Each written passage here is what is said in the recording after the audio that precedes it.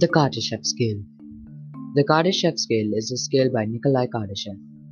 The Kardashev scale is a way to rank civilizations by their energy use.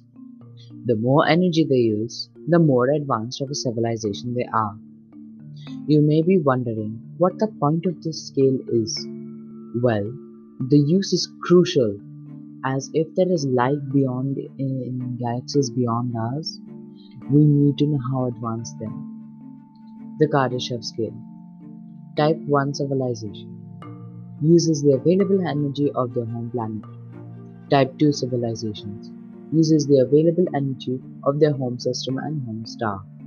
Type 3 civilizations uses the available energy of their home galaxy.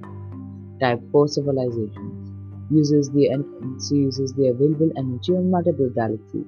Type 5 civilizations uses the available energy of supergalactic clusters. Type Omega civilizations uses the available energy of the universe or multiple universes.